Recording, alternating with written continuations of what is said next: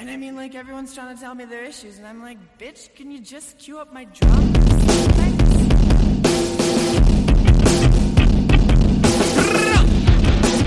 Welcome back to Rebel Girls Book Club. I'm Harmony. And I'm Maggie, and we're here to take you on an intersectional feminist approach to books from all over the spectrum. Bestsellers, we've got you covered. That one book from English class you hated while you read it but you can't forget, we've got that too.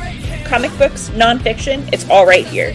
So grab your tea, grab your blanket, and let's get rebellious talking about your new favorite reads. Hello, I am Harmony. I'm Maggie. Welcome to Rebel Girls Book Club. Yes, today we are doing one of our bite-sized bits through the ages episodes, and I'm going to lead it this time, not Maggie, so it's very exciting. We'll see how messy it gets. We are talking today about the first female superheroes, and I say superheroes because we have one first female crime fighter, and then we have like the first female actual person with powers, and they came out actually in 1940 within a month of each other. So that's where we're at. We're talking about Phantoma and the Lady in Red. Or is it the Woman in Red? I think it's the Lady in Red. Let's see. Yeah, the Lady in Red. The Lady in Red. That's right. All right, so let's see. So for context, just so everyone knows, the first superhero, like comic book superhero, came out in about I wrote 1934, and I think that's right. And I will post links for references for that. And then also in 1937, even though this person isn't considered the first female superhero, we also got this character named Sheena, who was a woman, and she used a lot of weaponry, and she was called Queen of the Jungle. And she went on to become the first female comic protagonist. So a few years after, in 1940, we got our first female superhero, and her name was Phantoma, and she is fucking weird. Did you read the notes I had, Max? Yeah, she is really weird. She's, like, real weird. Somebody's acid trip. I don't even think acid was invented back then. I don't know, but it's weird. Phantoma first appeared a month before the other lady we're talking about, Lady in Red, and she was a mystery woman of the jungle of Africa. And she's a white blonde bombshell, which is strange because this is just, like, the jungle, the setting of the comic book.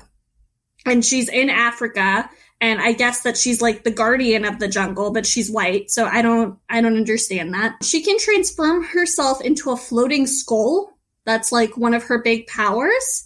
And she just kind of like watches the jungle, and when people come and try and take over the jungle, like poachers or people who are treating the natives wrongly, she appears as a floating skull, and she's like, hey, you gotta stop doing that. And then these villains, they go on and kill a bunch of people, and then she, like, enacts her revenge. And apparently, she has, like, unlimited powers and can just kind of, like, poof these people into different things. So she's not merciful with punishment. And I have a quote here from Comic Vine, which is where I got a lot of my information for this episode. So one of the instances in which she is dealing with these bad guys, she transforms a band of greedy diamond miners who oppress the natives into one man, then sends that man to an unfound world to be enslaved by hideous green-fanged monsters. Then she sends that man into a pit of cobras, and then the man is absorbed into a wall by a giant hand. Maybe the guy was on shrooms. Like, I don't know, it's like really wild. Yeah, so I don't know. She's like this weird goddess lady, and she's hot, and she's blonde, and it's very strange, and eventually they took her comic, and they were like, they fired the guy who originally created her, and they brought someone new in, and she turned into, like, a more human-like character who didn't have godlike powers, but still had undefined mystical powers, and people were, like, not into it at all. And then she discovered that she was the pharaoh's daughter, some sort of pharaoh, had lived in Africa in the jungle, and she became the queen of this secret civilization. And people were also not into that. And so then her comic series was canceled in 1944. And that's basically Phantoma. So Maggie, what are your impressions of this person? I mean, first of all, you can't downgrade a superhero. You can't start at godlike powers and then downgrade and think that people are going to be chill with that, you know? I think that was a poor marketing move. Second of all, it's just like white savior, white guilt all over the place, right? Yeah. Like, just totally problematic in that sense. Third of all, she sounds cool as fuck outside of that context. Yeah, it's very strange. I wasn't alive for the 1940s, so I don't know what the fuck was going on in the global consciousness that made this like a fun, popular thing. I guess I did read somewhere on one of the comic sites that like jungle tales were really popular, so maybe there was some sort of like colonialization aspect there that people were really happy about. It actually reminded me just a little bit like of some weird, slightly more positive, like Joseph Conrad Heart of Darkness vibes. Like, if the Heart of Darkness was supposed to be like an apology, I feel like this is the route it would have gone. Oh gosh, yeah, maybe. I barely remember Heart of Darkness, but Heart of Darkness doesn't get this weird, right? There's no mysticism. It's not as mystical, but it is based entirely in the jungle, and it's essentially about the fact that, like, Conrad viewed Africans as being, like, you know, beast-like and animalistic and very, like, so it reads to me as, like, the apology for this mentality. Yeah, I did, through my research, get to see, like, blips of little comic book strips in which Phantoma was in.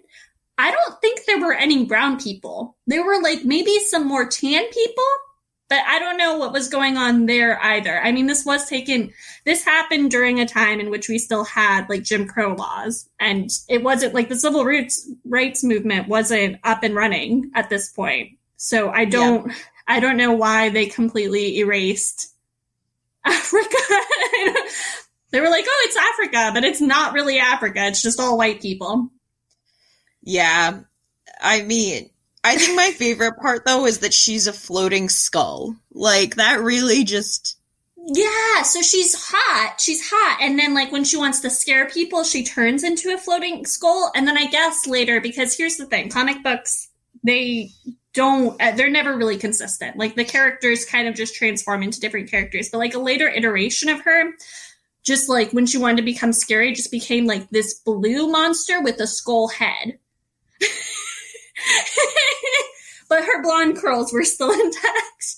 Interesting. You know, that actually really intrigues me a little bit from a feminist lens, just because especially at this time there were such traditional ideas about the roles that women should fill as, like, homemakers and being gentle and mothers and, like, fertility and things like that. And then when this woman wants to be scary, she becomes the polar opposite of fertility, right? Like, she becomes a floating death symbol. So I actually think that's, like, genuinely kind of interesting, even though it's also extraordinarily strange to think about. That is really interesting. I didn't think about that. And that's interesting, too, because comic book people love, like ancient myths. And there are a lot of goddesses out there who are both known for death and creation. So maybe they were, like, recognizing that. Oh, I was just going to say it's, like, very Persephone, you know? Fertility goddess of spring, but, like, the queen of the underworld. Yeah. And it was also interesting to me that she does, like, have such harsh punishments because, like, and all of the heroes that we know today, most of them are against killing, period. I don't know if it was different in the 1940s, but she's, like, very vengeful, which is also pretty goddess-like. It is, yeah. I mean, that punishment is really intense. I feel like the psychological scars of going from being 6 people to 1 people almost would have been enough, you know? we just kept going. I mean, I think that the best part is that they just become part of the wall, like... Something that you have in the notes, though, that you didn't mention is that she didn't just, like, jump straight to intense punishment. Like, there was warnings and things first, even though she wasn't necessarily a merciful person. So she was very much like a fool me once, shame on you sort of situation, but fool me twice and I'ma fuck you up. Yeah, but during the warnings, okay, so she's supposed to know everything that's going on, but, like, she warns people, and then they go on and kill a bunch of people, and she doesn't do anything until after they're done killing people. So I don't know, but I guess that is kind of like another parallel to a godlike figure, because she's not affecting their will or anything. She's letting them do the bad thing, and then she's like, you must be punished. Yeah, you must be punished. You're right, though, that's very different from how we think about superheroes today. Like, and again, as we've discovered through this month-long journey through comics, my familiarity with superheroes is pretty limited to the biggest Marvel movies. But I feel like even in those movies, right, like, there's no punishment meted out. It's just like this fight between good and evil, and good wins. You know? Yeah. That's it. Yeah. And the evil is vanquished. But there's no, like, punishment for doing wrong, except for no longer existing, I guess. But, like, it's such a long and drawn-out battle that it doesn't feel the same. It doesn't read the same. Yeah, I agree. Because I think that when we get into vengeance, the morality becomes more blurry. And superheroes typically, I mean, with the exception of some anti-heroes, but like typically when we search for superhero stories, we want somebody who is the beacon of morality. So this woman is like being vengeful to a whole other point, and really it seems taking pleasure in it, but we don't really know because there's no other character development. And that's not necessarily like a beacon of morality. So it is interesting. I also wanted to ask you, like, I don't know, what do you think about the fact that our first female superhero doesn't really get that much of a personality? Like, what are your thoughts on that? She's a mystery woman. So we're not supposed to know about a lot about her. I feel like it's a little bit of lazy writing, you know. I feel like whenever I see that trope, when that character isn't actually developed, it always just kind of feels like a cop-out to me, you know? Like we just didn't want to actually put in the work to give this lady. While that trope can be employed with anyone, I do feel like it does happen to be employed with women more often, and it just always feels frustrating and lazy. Although I am, in this case, kind of interested, and it's okay if you don't know the answer to this off the top of your head, but, like, do you know how many issues she got with the original creator before they, like, shifted things? Or, because I'm just curious if it was potentially one of those things where it's like there wasn't a ton of time for things to be developed and then they switched everything, or if the first guy really had a lot of time to develop things and just decided not to, you know? Well, I think this is kind of, he apparently has other superheroes that are very similar to her, so I think this is just kind of his writing style. Let's see. Okay. When Toma, blah blah blah, and found world to be enslaved, Green, besides Org who controlled, Phantoma was created by Fletcher Hanks. Actually, I don't know. That's okay. I don't know. A lot of this information I got from a YouTube video. I'm not going to lie. Fair enough. So, you know, you got to use what sources are available to you. I also wanted to ask you about her unlimited power. Do we feel like that's empowering for our first female superhero, or do we also think that that's kind of lazy writing and maybe fits, not to push you into any sort of answer, but like I feel like it could also maybe fit the like strong woman trope, which maybe wasn't a trope back then though. Yeah, I think that's kind of hard to answer just because I don't know a ton about the like other tropes for women at the time besides being kind of like house warming home givers, you know? So I think it's possible that like it isn't the strong woman trope because I can't think of an example off the top of my head that would really fit into that. I kind of enjoy the fact that she has unlimited power a little bit just because it feels to a certain extent very like this is a person who can do anything. But on the other hand, it also does feel a little bit like lazy writing just because it's like we're not even putting parameters on what's happening here. So anything's fair game so it can get as ridiculous as possible. So like, I don't know that I'm disempowered by the fact that she has unlimited power, but I also don't know if as a reader it's something I would have appreciated either, if that makes sense. Yeah, that does make sense. I was wondering if like the humanoid version was, I don't know. I guess it's hard because we didn't read the text, but like I wonder if that could have been an even more positive depiction because it was more realistic. Versus the godlike. Yeah, I think that's true, and I think that that's fair.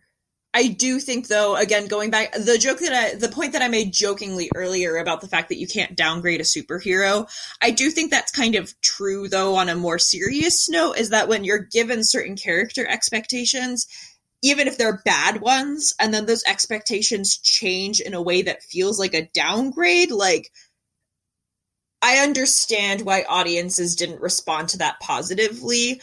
I think that it just would have been better if she was a more realistic, more humanoid character the whole time, you know? Yeah, I agree. All right, so let's move on to the Lady in Red. Before we talk about her, though, I just want listeners to be aware of the fact that the U.S. joined World War II in 1941.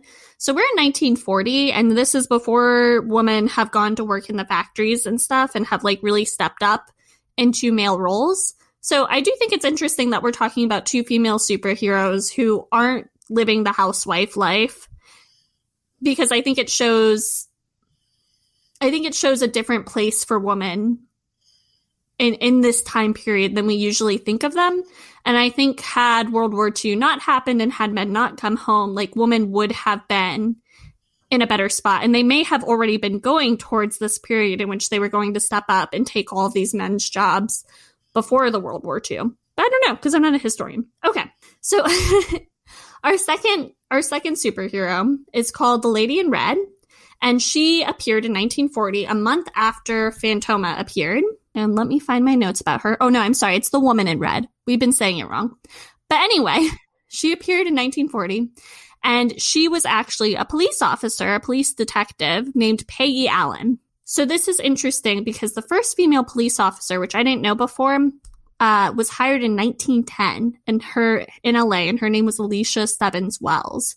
Because I looked at this and I was like, wow, it seems unrealistic to me that we had a woman police detective in the comic books, because that probably wasn't going on. But apparently it had been going on since 1910. So that's pretty badass. So Allen became a crime fighter because she didn't like that criminals kept on getting away from law enforcement. And so she would dress up in this disguise, and it was like a red cloak and a mask, and it was a really long, like, red dress, so you couldn't really see much. It wasn't very sexual, at least through my modern lens. And she would go investigate crime scenes. And to do this, she would also usually dress up like a nurse or an actress or a student or something and gather clues. And then once she had all of her clues, she would, like, don her Woman in Red costume and then strike and be like, go away, villain. Unfortunately, she wasn't very physically strong. And she was okay with her weapon, her gun, but that was, like, really her only big crime fighting thing. And so a lot of the time she would try and fight these villains and then end up in danger. But then she would get lucky. She would, like, fall out of a building and then, like, grab a tree branch or something so that she wouldn't fall to the ground. And she had a lot of help from her police officer friends and, like, various other people she would meet on her adventures, and they would help her apprehend the criminal. So that's the Woman in Red, and that's her original version. And eventually she lasted in a few different iterations.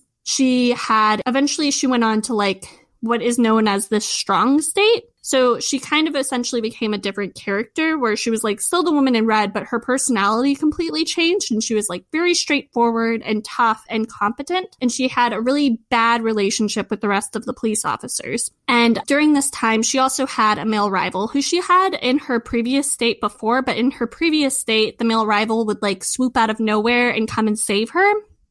And she kind of had, like, an okay relationship with him. But in her strong state, the male rival detective would come and, like, bundle things up because he was too stupid and not competent enough to handle it. And she also was more resilient and, like, able to physically fight the criminals a little bit more in her strong state.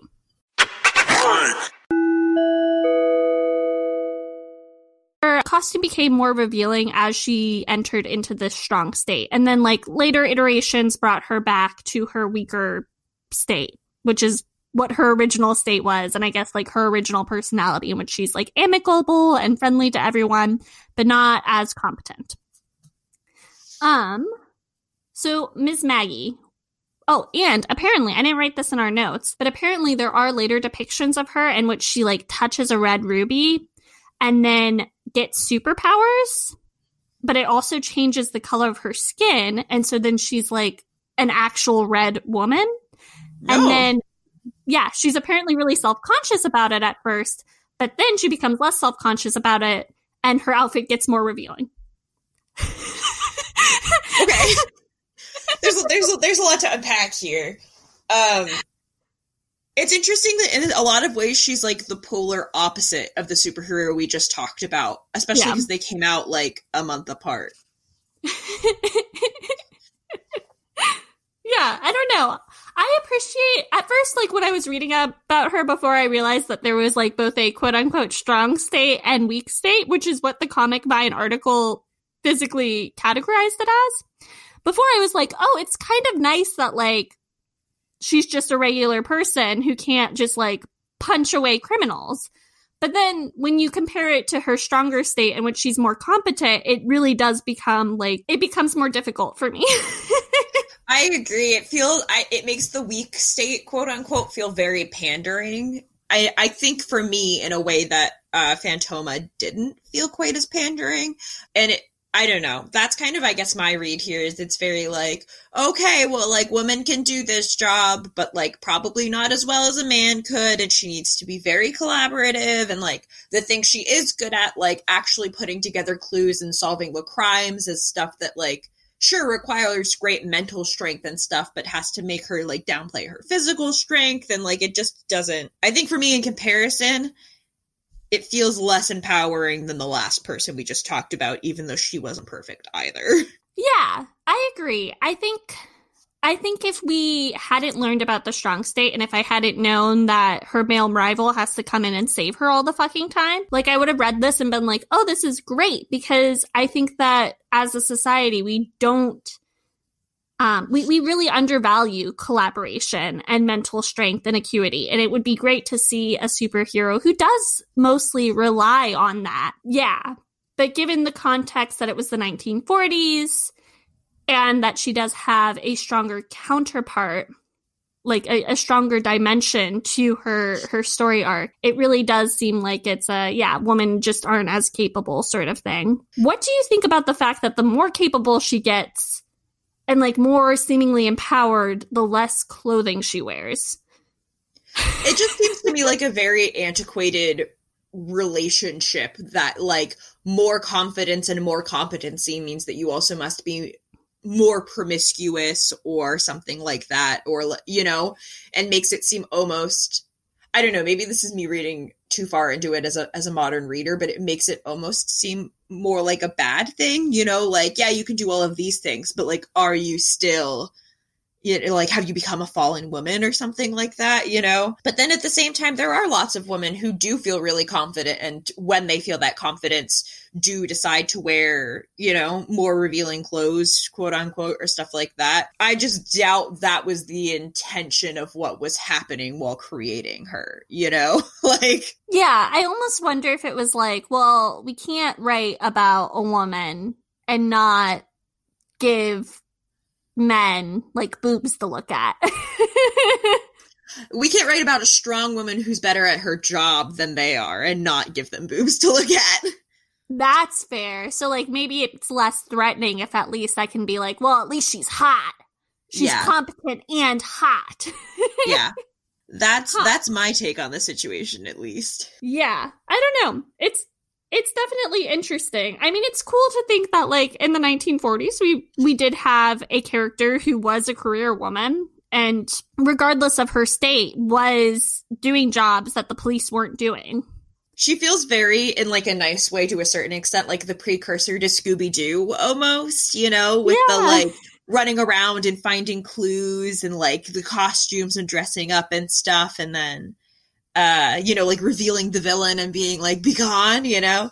I like so much of her. It's just like you were saying, with the context of the fact that her, like, male rival has to save her and stuff, and making her seem less competent in her weak state, like, it just falls short for me because of those things as a concept. Yeah, me too. But I do want to talk about the fact that she was a working woman in the 1940s. Like, what did you think about that? Because that was really surprising to me. It didn't surprise me that, like, she was a working woman in the 1940s. I mean, to go back to your initial point about World War II and stuff, that definitely was a major time when women started working more in traditionally men's roles. But we also have to remember that the United States is coming out of the Great Depression, so gender roles are already starting to change at this time. So it didn't greatly surprise me. It did surprise me a little bit that she was a cop, and I also didn't know that the first female police officer was hired in 1910, so that I found really interesting. But I do think it is admirable to show— I'm sorry, the dog is losing her shit upstairs. To show a woman almost in any context at this time, not, you know, just being a homemaker again. And I feel like every time I say that, it makes it sound like I'm disparaging homemakers, and I'm not, especially in 2020. Like, you should be able to live your life how you want to live it. It's more just that given the time period and the fact that the default was being a homemaker, it's cool for me to see the fact that, like, not all pop culture was ascribing to that and was showing women in more traditionally masculine roles, you know? Yeah, I agree. All right, do we have anything else we want to say about Peggy Allen? You had one more question. I can ask you. Yeah, why don't you ask me a question? Harmony, does Peggy Allen's lack of physical strength disempower her, or does it make it more realistic? So I think it makes her more realistic, because even in her strong state, she still didn't always win. And I find that really empowering, because I think that the important thing was that she was still resilient. And even in her weak state, like, yes, she was lucky and people came in to save her, but, like, she never stopped doing what she was doing, even though she could have failed and did almost fail all the fucking time. So, yeah, I like that she was not necessarily, like, a superhero, and that she didn't always just, like, kick ass and take names. Because I think that that's good for people to see. And I think that superhero stories are supposed to be all about hope and doing the right thing. And I think that that makes her a stronger role model. I actually really agree with you, especially given the point that you made earlier about the fact that, like, mental acuity is really important, and also I think tends to be undervalued in many of these stories. Even with, like, our more contemporary superheroes, like, even the really smart guys like Bruce Banner and Tony Stark, you know, like, A, both of those examples are men, but B, they're paired with intense physical strength. Bruce when he becomes the Hulk, and Tony when he puts on the Iron Man suit. Like, there isn't really, in my mind, a superhero I can think of who that is just based solely on the fact that they're smart as shit, you know? So I like that idea, the fact that, like, her superpower here is the fact that she is smart and she is putting together these clues. Yeah. There are superheroes, I know, at least in the modern Marvel world. There's, like, Ms. Moon or something like that. Like, I don't know. I forget what her name is, but there's a fairly recent superhero who's, like, a genius third grader, and she might have a pet dinosaur, or I might be conflating superheroes. But, like, that is something I think that exists in comics and has been more pushed, at least. Very interesting. As I've said, this is not my forte. I'm really just thinking, like, the really big Marvel movies, you know? Yeah, and we're talking, too, like, today, because we're talking 1940, we're talking about the golden age of comics, so I don't think that really did— I think the golden age of comics is significantly less nuanced than comics have become, and I really don't think that was a big deal, especially back then. Yeah, probably. Yeah. So I also wanted to talk about a woman who came after these two ladies, because a year later, after we met these two first female superheroes / crime fighters, we got Wonder Woman. And that was in 1941. I'm not sure if it happened before or after we entered the war, but we did enter the war in 1941. So that's interesting. And she was created because they wanted another feminine superhero to be, like, a big name. And she was supposed to be— the male creator of her was, like, really inspired by the suffragettes movement. So she was, like, very blatantly in her original comic strips being like, hey, we need to take down the patriarchy. And you ladies, like, can't give in to the patriarchy and shit like that. but she was also meant to fight for democracy, thus her like red and blue and white suit, and equal rights for women. There are a bunch of different iterations of Wonder Woman because she's so fucking old, because she started in 1941. But essentially the main gist of her is that like she was a princess in the Amazons and she lived in matriarchal society, and a man comes along, his name is Steve Trevor, and he's like, yo, we really need you to help us spread the mission of peace. And she goes along with him to live in a man's world and spread peace everywhere. And it's also interesting too, I didn't write notes about this, but like Wonder Woman's big thing throughout the years has been like love and unity and peace. Like, that is how she fights. So it's a lot of really traditional feminine stereotypes. But she is, like, goddess-like in the way that Phantoma is. Although she does have, like, limits to her powers. And she is a superhero, and she's super strong, and she's usually dressed pretty revealingly. So, yeah, I don't know. What do you think about that, Megs? Do you think there's, like, any similarities or anything? It's kind of hard because, and I know that this is going to be a scandalous comment, but the only actual exposure I have to Wonder Woman is from her most recent movie where she was played by Gal Gadot, which was a movie I really enjoyed, but that's literally the only thing I've ever seen Wonder Woman in or like been exposed to besides just generally knowing that she exists. So yeah. Even though she's a great cultural icon and stuff, it's kind of hard for me to think about similarities outside of what you've sort of already outlined, because while I'm sure that most people are more familiar with Wonder Woman than that, I'm really not. I don't think most people of our generation are, though. Like, I only know her from, like, a few DC shows that I may have caught as a child, or, like, watching Batman or something. I think people in, like, my mother's generation are really familiar with Wonder Woman because they had a TV show with her in it. But I think most of our exposure is the new movie. And my understanding is that the new movie is fairly accurate to her, like, to some of her story plots, at least. Yeah. I do think it's interesting. If we're talking about similarities, I feel like in many ways she took the things that I liked about Phantoma and the things that I liked about the Woman in Red and put them together, because she's got this intense power, but I think she is a lot more realistic as a role model in general. Like, even though she's still a superhero and stuff, I feel like the things that she fights for are very, you know, they're like human rights things. Besides the whole like fighting for democracy thing, that's a whole other situation. But like generally speaking, you know, I think she's pretty relatable and identifiable in a way that Phantoma isn't. But I would say for me is probably a character that I would enjoy more in her original, like if I were to take a guess, I'd probably enjoy her original comics more than I would like the Woman in Red original ones. That's probably fair. I think that they were probably better plotted out too, to be fair. Yeah. Which is maybe For why sure. she's lasted so long. It's true. She really has had the staying power. I'm trying to think of other superheroes I know that came out like around this time in the Golden Age. Like, I know Captain America was thought of in this time. Like, there aren't that many that have actually withstood the test of like all of these decades, and she's one of them. She is one of them. Yeah, I looked it up, and apparently Superman and Batman both predated her a few years, but yeah, she has had staying power. I think it's a little sad that, like, she's the only female superhero. I mean, I think it's better now. But, like, when I think of female superheroes, like, Wonder Woman is the one that comes up. And the other female superheroes that I can think of that are popular right now came out later. Yeah.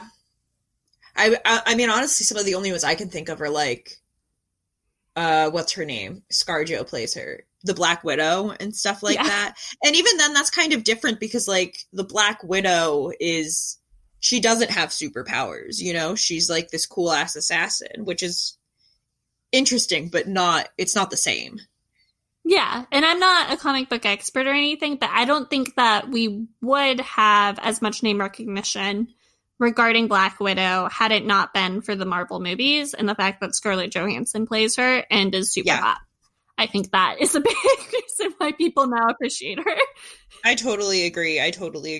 And I think also similarly with like Miss Marvel and Captain Marvel, like I think that the new comics for those, as well as the new movies about Captain Marvel have also really helped with name recognition. I had never heard of Captain Marvel before the movie came out. So, and again, I mean, I'm not the litmus test here, but still, you know, I had heard of, even if I didn't know a lot about her, I've known who Wonder Woman was and that she existed since I was a kid. Yeah, because she's a cultural icon. And I guess it is because she was like the feminist icon and has been the feminist icon since 1941, although there are some problematic aspects to her depiction, is my understanding. Yeah, for sure. But I wanted to ask you what you think of the fact that, like, a man, and we won't get onto it in the podcast because I'm not super knowledgeable about it, but I have heard some, like, questionable things about this man, that a man was the person who created her and that he created her to be a feminist icon. Like, do we think that's a positive thing, or I don't know. I mean, I think that given knowing absolutely nothing about who he was at all, I think that given the fact that, like, the time period and stuff, the most empowering thing probably would have been a woman writing about her. But I do think there is something worthwhile about a man identifying in a male-dominated world that women do need, like, feminist icons to look up to, and being willing to write her into existence specifically to be a feminist icon. Like, I don't think that's disempowering at all. I just do kind of, it just would have been cooler, I think, if she was created and written by a woman, you know? Yeah. And all of the superheroes that we've talked about today were created by men. Yeah. Which is interesting considering the fact that we had female police officers, but I don't fucking know. I don't know why that was. Yeah. Very strange. Okay. Is there anything else we want to talk about in terms of superhero ladies? I think that's all I got. Those are all my notes. Yeah, I think that's all I've got too. I don't know. I'm very intrigued now to, I think, maybe go and learn, especially about Phantoma, a little bit more about what she was up to. I didn't realize, I mean, I just think it's really interesting that both of the first two came out within like a month of each other, you know? I think it's interesting, especially with comics, to be able to track these like larger cultural shifts in a way that I feel a little bit like traditional literature doesn't always, partially because comics come out so much faster and stuff. I feel like they're so on the nose about like what's going on that it's really interesting to me to like see these shifts brewing, you know, starting in the mid 1930s and then moving forward. Yeah, I mean, again, I'm not an expert on any of this, but I feel like in the way that sci-fi is sometimes more progressive than traditional literature, like any sort of genre thing, comics surprised me in their progressiveness. And it is really interesting because even today we have a problem where most comic book writers are men, and white men at that. So they are more progressive, it seems, and I think that they're depicting things that are more progressive than society at the time periods necessarily like is at. Yeah. But we still don't have equal representation. I'm not just saying like we as in Maggie and I, white woman, like we as in the general populace, like we still don't have enough different voices. Yeah. Within these comics. For sure. Yes. Maggie, do you want to do any homework today on our bite-sized bits? I don't know if we do that for this segment.